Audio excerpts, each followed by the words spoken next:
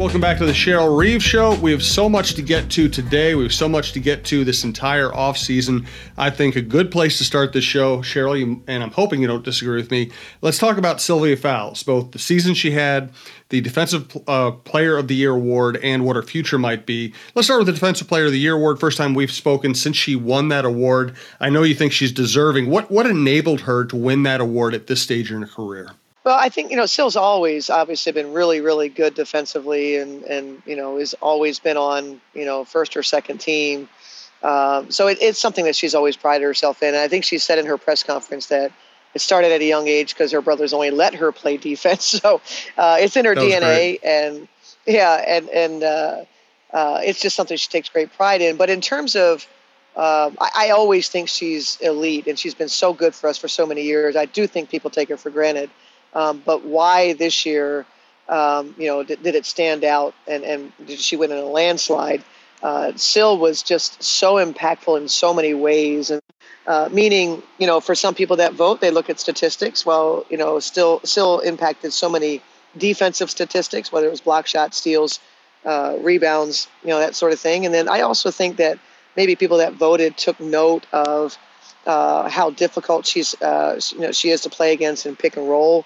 That she got a lot of steals in reading pick and roll, and I just think she got really, really good at understanding the scheme of what was happening for an opponent.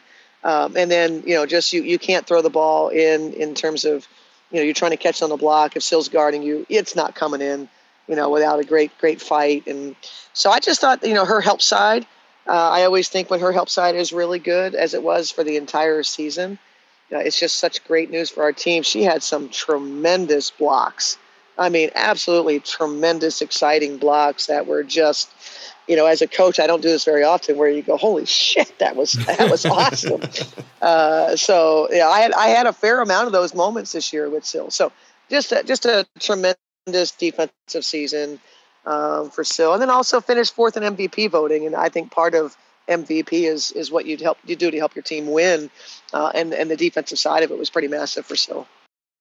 This is our WNBA and Lynx show at TalkNorth.com. You can follow us on Twitter at TalkNorthPod to see all the shows as they are released. Thank you to our longtime producer, Brandon Morton. And best way to listen, subscribe to your favorite podcast app. It is free. It is easy. Thanks also to our sponsors, Pizza Luce, Cara Quinn, your local realtor, my local realtor, Rudy Luther Toyota, All Energy Solar, and Successful Marketing Group. We'll tell you more about them later.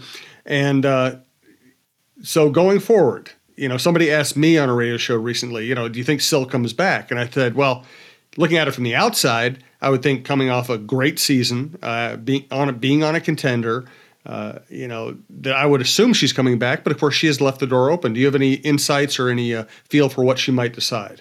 Of course, Sill and I talk quite a bit and have through the years. And one of the things I always talk about with veterans, like Sill, who have been with us, and we want them to go out how they want to go out, and we try to script it. We share what we see. They share what they want, and we do our best to work to the finish line, not just barely get across the finish. How do we help them sprint to the finish line? And then what are their ending goals? How do they want it to look? Those sort of things. So I'm confident that Sill's back. And so it's just, I think for Sill, I think when you start asking players those questions, you do start thinking about, what do I want to do? But my inclination tells me that Sill will be back. Good. So I actually wasn't wrong for once. That's very comforting. So where we sit for playoff games, I had a pretty good angle. I could hear a lot of the conversations going on the bench. As we talked about, Chicago's good, and Chicago's healthy now, and they're playing really well. So it wasn't like it was an easy matchup.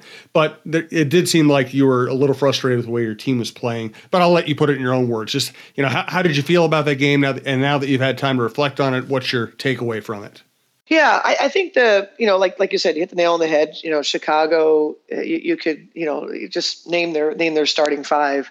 It's, Courtney Vandersloot is the best point guard in the league right now and has been for a number of years. And, we know Allie Quick's all-time greatest story in our league in terms of look at the beginning of her career and the number of times she was cut, and look at what she became and how important she is to that team. Kalia Copper had a heck of a season. Candace Barker, Hella. There's a number of places that you look at and you go, okay, it's not obviously a tough matchup for any of us. Chicago's a good team. Nobody thought that they weren't. They're better than their record. We certainly knew that. But in terms of how we played and what we could control, we spent a number of days saying, look, if we do this one thing, we really give ourselves a chance to be successful. And we that one thing was to protect the paint. And that, we've had this third season where we talked about when we do well, how it leads to a lower field goal percentage. It also leads to better offense, that sort of thing. So we really locked in on that control. And Chicago didn't do anything different than what we knew that they would do. And I was surprised at the ease with which they were able to do it, to get to the rim without us, having our very normal rotations. We didn't change a thing in terms of what our staples were. It was just we needed to be, needed to supersize it. It needed to be on steroids in terms of our attention. They were, 40 points in the paint is a ton. And that's what I told them. I said, that's more than us. And I think we're in there a ton. And so we knew it. We just couldn't get it done. And, to a player in terms of talking about it post game, exit interviews, nobody really has any great answers. They feel terrible that we just didn't play our best. That's not a team there's not a lot of margin for error. Again, we got outmatched, I thought, at the point guard spot, with Leja being out.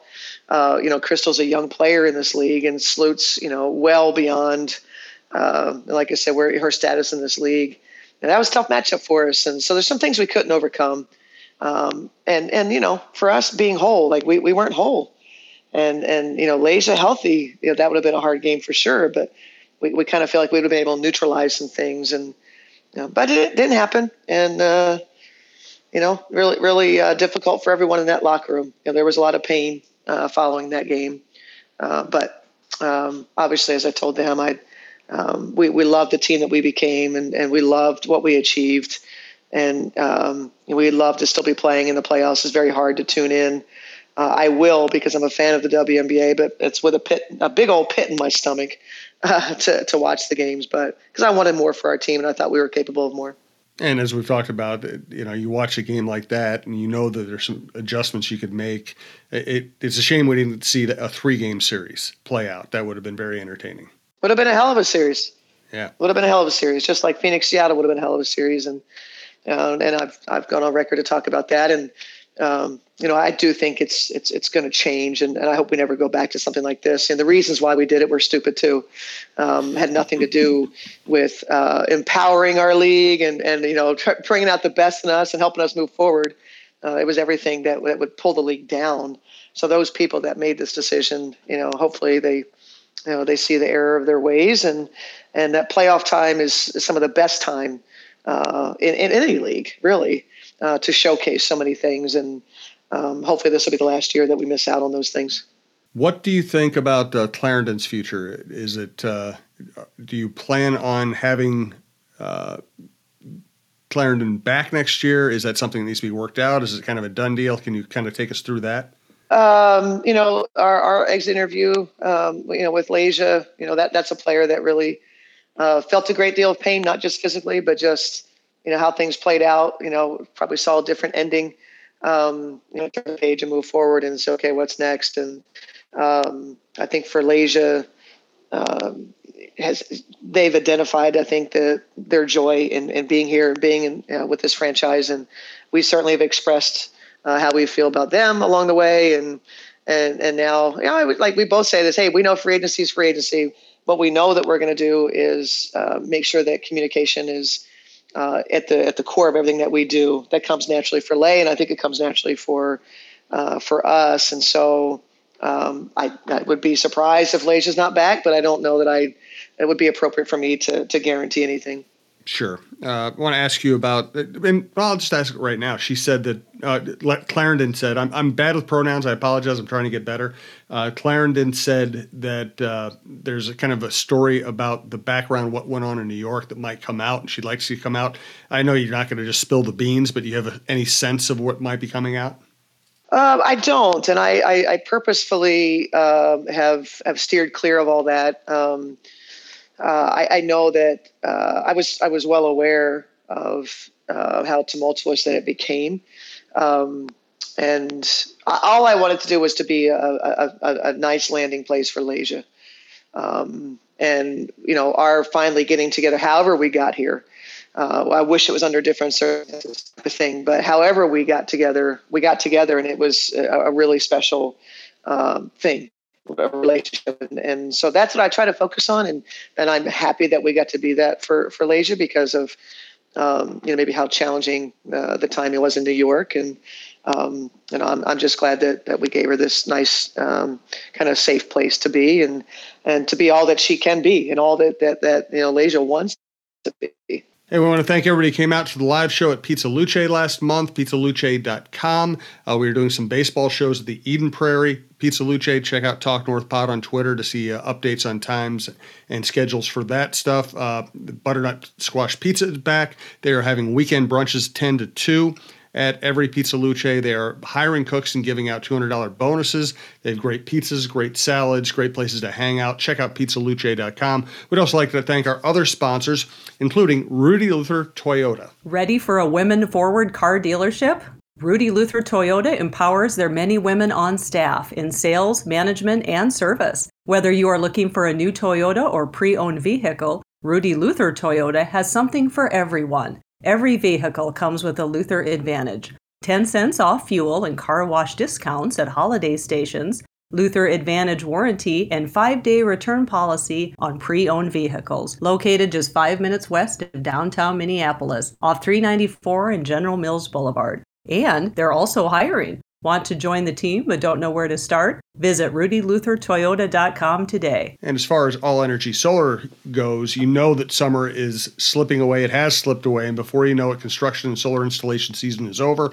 Get on the calendar with All Energy Solar and get your energy efficient system installed to take advantage of 2021 solar incentives. Going with All Energy Solar means no more renting your power from the utility company. You'll be in control of your energy costs and will save lots of money. So stop renting your power and go green with All Energy Solar. Book your appointment today at allenergysolar.com. I'd also like to thank my realtor, CaraQuinnRealtor.com. You can also find her at Vibe Realty, vibemn.com. Expert on the local housing market, expert on selling, expert on buying, as we found out. An expert. The question I keep getting asked is, you're building a house in Roseville? How can you build a house in Roseville? There's no land in Roseville. Well, we wouldn't have known about any available land in Roseville if it wasn't for Cara. Cara found us a lot that we never would have found by ourselves. We're going to build a house there. And she's also an expert on interior design. She and her husband are starting an interior design business. She knows the whole business as well as you can possibly know it. CaraQuinnRealtor.com. Also like to thank our friend Lori Ramsey from Successful Marketing Group, successfulmarketinggroup.com. All right, let's get to, I got across the timeline on Twitter, just put this out and it kind of cracked me up. I wanted to share it with you. They said, Kelsey Plum is just the second player in WNBA playoffs history to score 25 plus points off the bench. The first, Planette Pearson, who had 26 off the bench for Detroit in Game 1 of the 2007 Finals. Pearson was playing against Phoenix, playing for Bill Laimbeer, and won the Sixth Woman of the Year award. So shout out to your friend, Planette Pearson. Yeah, pretty exciting and, kind of crazy that, that it was the same coach and the same team and, same result. Planette was one of the all-time greatest 6 players of the year. Took great pride in it. Planette, if you ask her this, Planette didn't want to start, and so that actually suited Bill well because oftentimes he would start somebody that was more of a, ceremonious starter as opposed to somebody that's going to play, 25, 28 minutes. Planette was so key to our championship teams. And that's how Bill builds his teams. And he's got that in Las Vegas. But yeah, like I said, Planette's one of the all-time greatest 6 players of the year. Any thought, we talked about Sill, of course, any other thoughts on any of the other awards? Any of them you think were particularly on point or particularly not on point? I thought it was pretty easy this year, actually. Yeah. I'm thrilled, every time Sill plays, her being in the MVP conversation is always important to me as in terms of trying to, achieve goals. And the fact that she finished 4th and got a number of second and third place votes. I thought that was big because John Quell was really, really good. I don't think any of us, can dispute that. But yeah, I think the defensive player of the year was a landslide as it should have been. Coach of the year was a landslide as it should have been. I thought it was a relatively straightforward year. One thing I would like with regard to the voting is to have transparency. Mm-hmm. Because I do think it's important who votes and the transparency of it. Because I think it brings about greater responsibility. It's not so that you can bash that person for their opinions. It's more, I think, when you're held to a higher standard and there's going to be transparency, maybe you work at it a little bit harder. You take the job a little more seriously. And I think that creates greater interest and greater coverage because you're actually watching and you're not just kind of, hey, asking a friend, hey, what do you think? And then you just can cast a vote without any consequence. So I think if you look at one of those, Brittany Griner was not in the top 5. Or maybe a couple votes we had her outside the top 5, which I think should be questioned. Yeah, she's been great this year. She was great at the Olympics. She's just a great player, period. She had a hell of a season. Hell of a season. Did.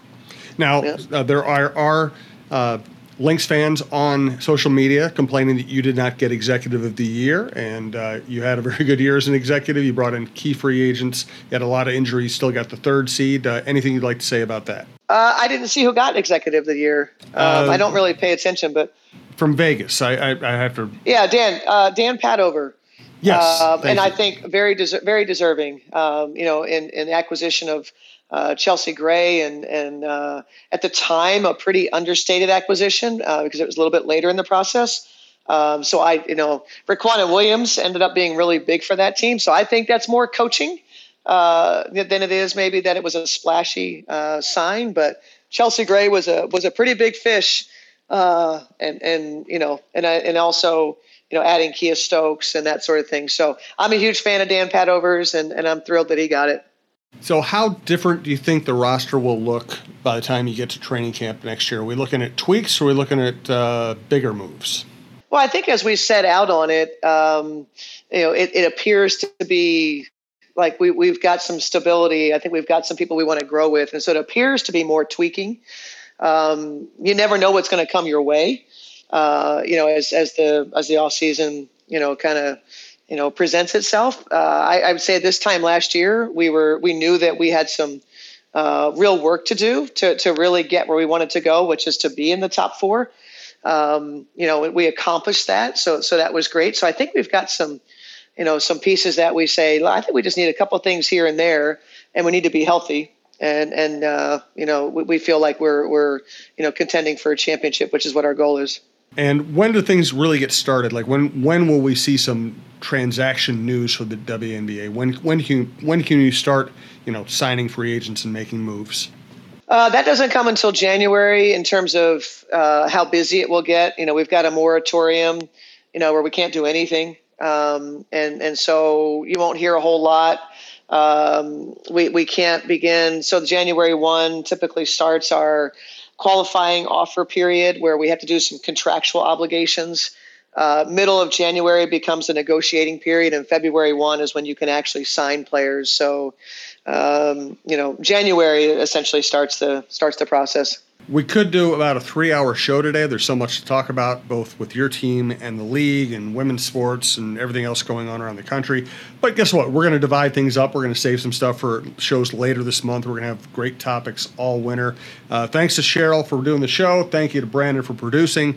But most of all, thank you for listening. Thanks for supporting the Minnesota Lynx, and we'll talk to you next week.